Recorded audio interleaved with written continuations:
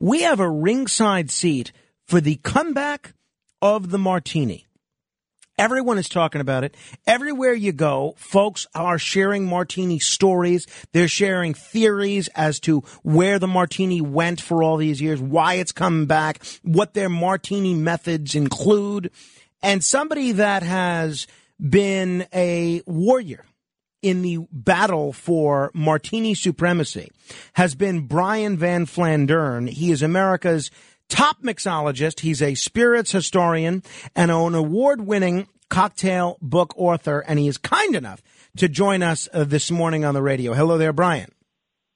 Top of the morning to you. So, Brian, the number one question I got from folks when I mentioned that I was going to have you on today is folks asking me what the difference is between a mixologist and a bartender. So I'll ask you that question first. What is the difference between a mixologist and a bartender? Well, for 20 years, I thought a mixologist was a bartender with a self-inflated ego. But we've seen since the late 90s, early 2000s, that the best mixologists or the best bartenders in the world are emulating the great chefs, where they're sourcing local ingredients, freshest ingredients possible. They're doing spirits education to find the highest quality spirits.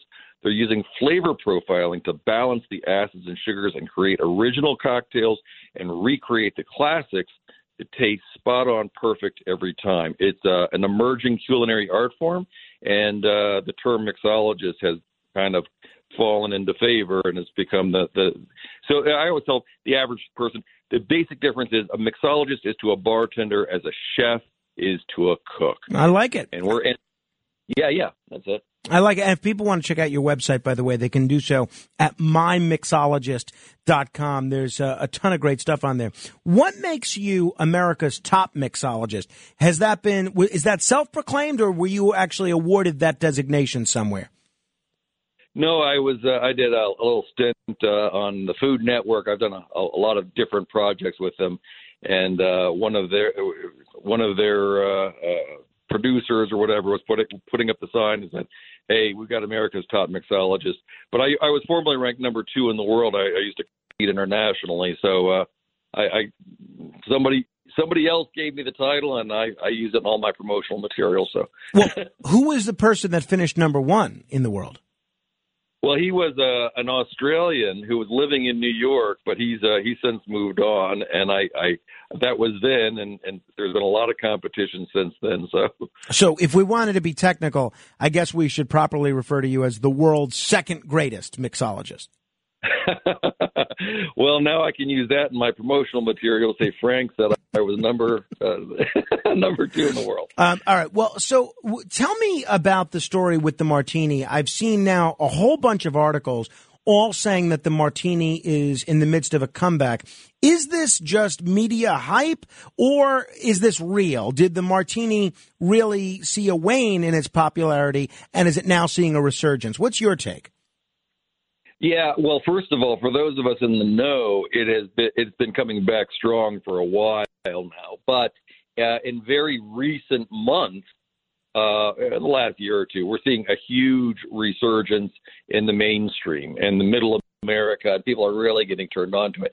And there's a number of different factors that have gone into resurging. One, of course, is television shows like Mad Men or Casino Royale or even American Psycho.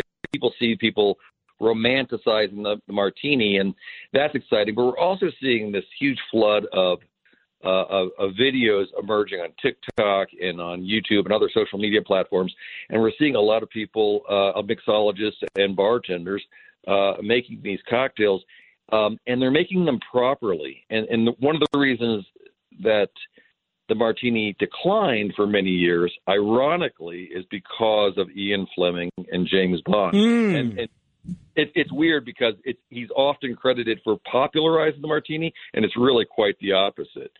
Prior to 1960s, every bartender, actually, I should say prior to Prohibition in the 1920s, every bartender knew that you always stirred a Manhattan or a gin or vodka martini or old fashioned or Rob Roy. We knew those cocktails were always stirred because the components were alcoholic, and we wanted to prevent it from being aerated. We want to prevent putting bubbles in there and keep those oily, creamy textures intact that coat the back of our tongue. And then Ian Fleming, not being a bartender, had his suave, debonair James Bond order his cocktail shaken, not stirred. And we aerated it. We compromised the integrities of the oils. And bartenders, after Prohibition, weren't properly trained on stirring. So they said, oh, let's just shake it. And they would do it once or twice. And now you have these strong, rude things that were just so aggressive on the palate that nobody really enjoyed them. You know, No, it's such a great point. I'm so glad you mentioned that, because when I discovered a stirred martini versus a shaken martini, I basically said, where have you been all my life? And I couldn't understand why anybody would get the shaken martini.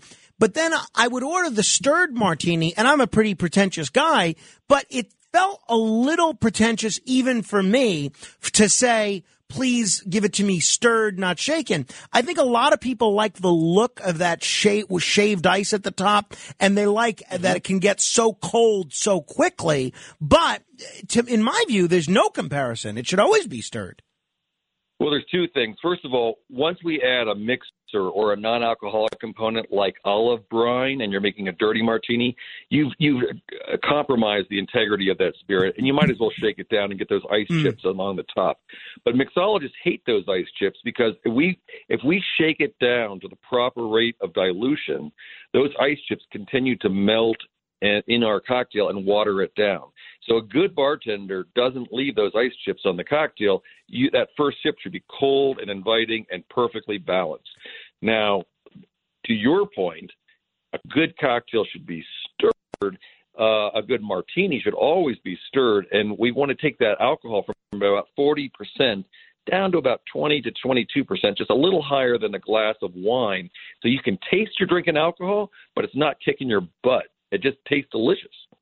And if someone goes to a place where you're bartending or mixologizing and they order a martini and they don't specify vodka or gin or a specific type of vodka or gin, and they don't specify up or on the rocks, and they don't specify olives or a twist, they just said, hey, I'll take a martini. What do you then do? What's your de facto go-to methodology in making a martini?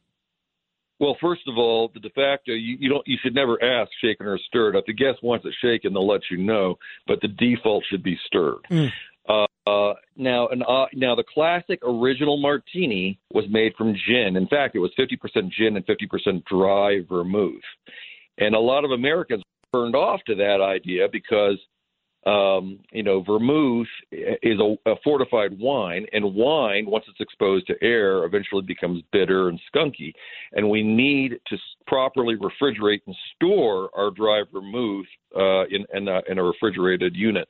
So if you're going to do that, if you get fresh vermouth, dry vermouth, a 50-50 is really quite a pleasant and delicious cocktail when properly stirred down. Do people still serve it that way? Do you still serve it that way? It's resurging right now. People are getting back into the 50-50.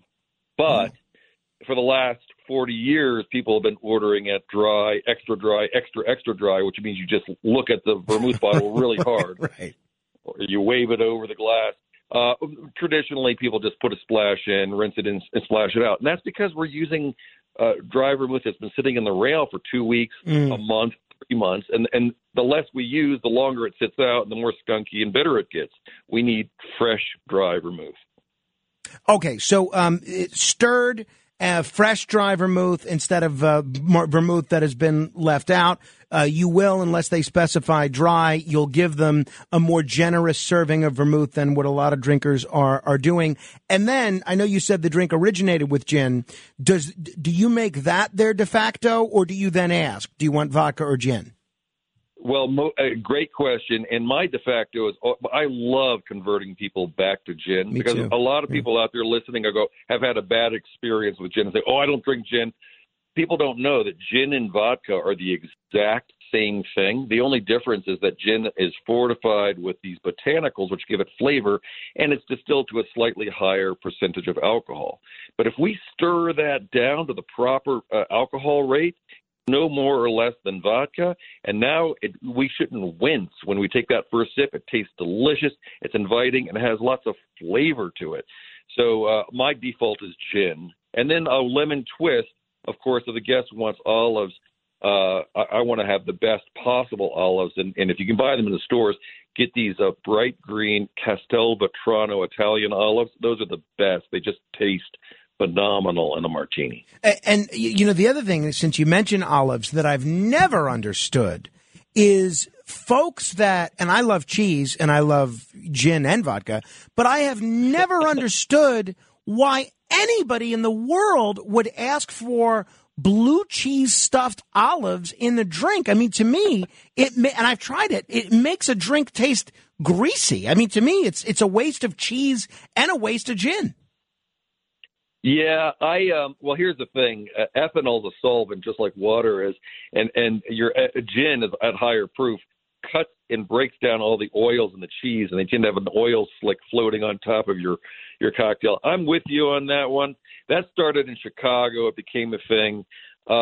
Here's my feeling about it. If you want to do blue cheese stuffed olives, some people just love it. Get a really good high quality. Don't buy the store pot ones. They're just terrible. You can go on Amazon and buy a little cheese injector and get a good Stilton blue or a creamy blue cheese, inject it into the olive, and go that route. It tastes better when you do it that way, but you're absolutely right. You're going to get that oil slick floating across the top. Yeah, and we're talking with Brian Van Flandern. His website, if you want to check him out or check out some of his books, is mymixologist.com. Talking a little bit about the comeback of the martini. I remember about 15 years ago, people were talking about the comeback of whiskey and scotch and spirits, brown spirits.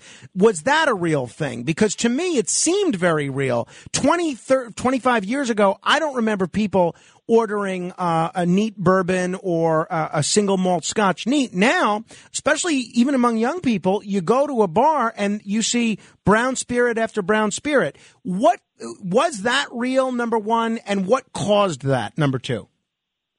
Well, it's definitely real, and the proof is in the numbers. You can just see that bourbon and, to a lesser degree, Scotch whiskeys have surged. The sales, the raw numbers across the board are just surging.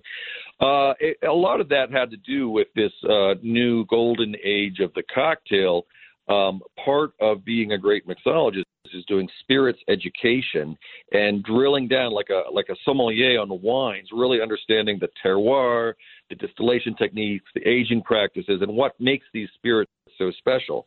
Prior to, the 90s and 80s and 70s, people just knew, you get Dewar's. They had their favorites. I like Crown. I like Dewar's. I like whatever.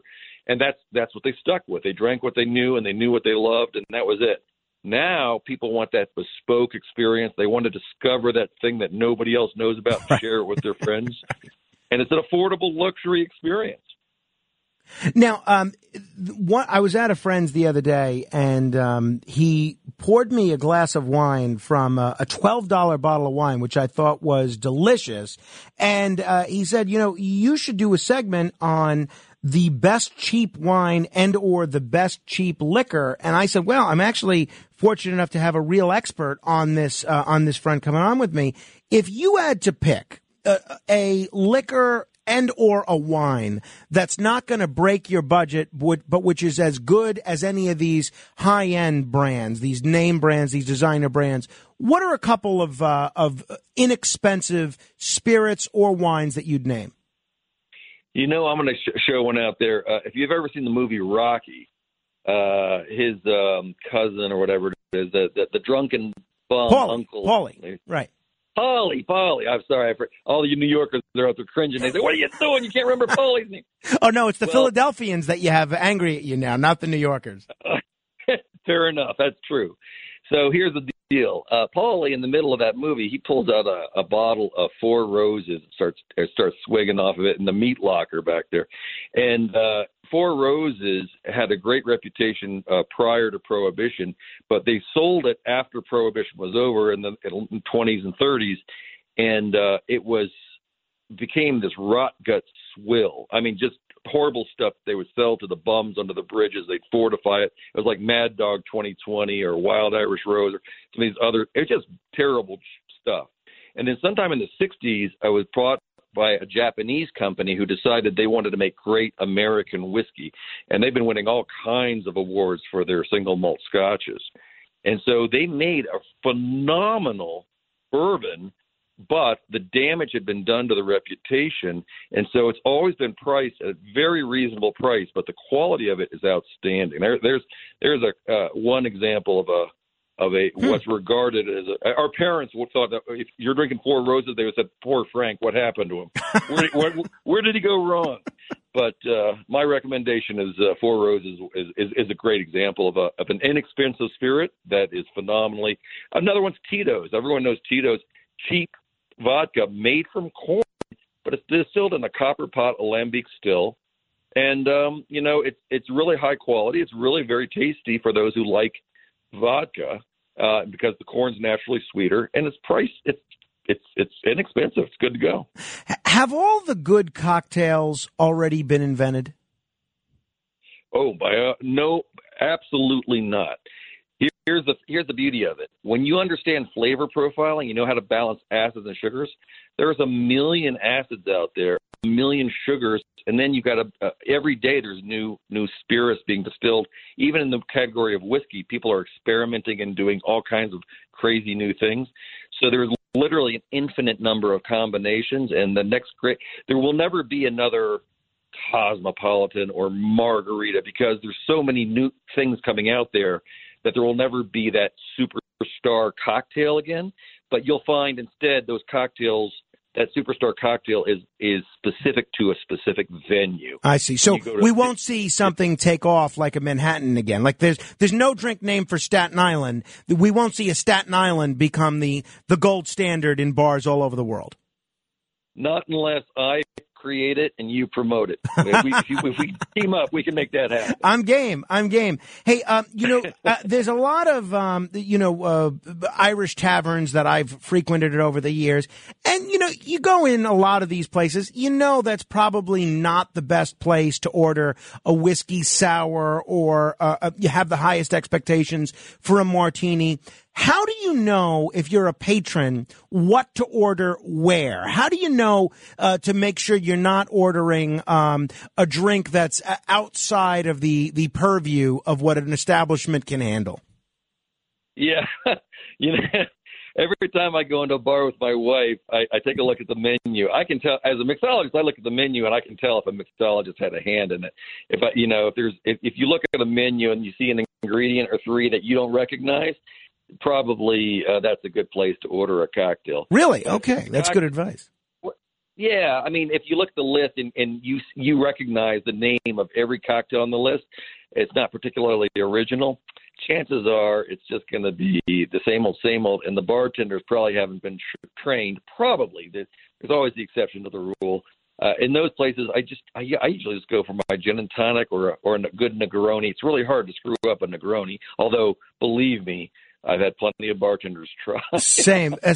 Hey, since you are in New York, if you had to pick your favorite high-end bar in New York, which is, a $15 cocktail or above, and if you had to pick your favorite dive bar in New York. Yeah, so high-end, it's been around for a long time, but I'm really partial to either PDT, which is Please Don't Tell. Oop. I did it. I told. Oh, well. Anyway, the point is, that's down on 6th Street. On 8th Street. That's St. Mark's Street between Avenue A and First Avenue. And it's a hidden speakeasy. There's actually, you go in there and it says Criff Dogs on the outside. And you go in, there's a bunch of video games and they sell deep fried hot dogs and beer. And you say, am I in the right place?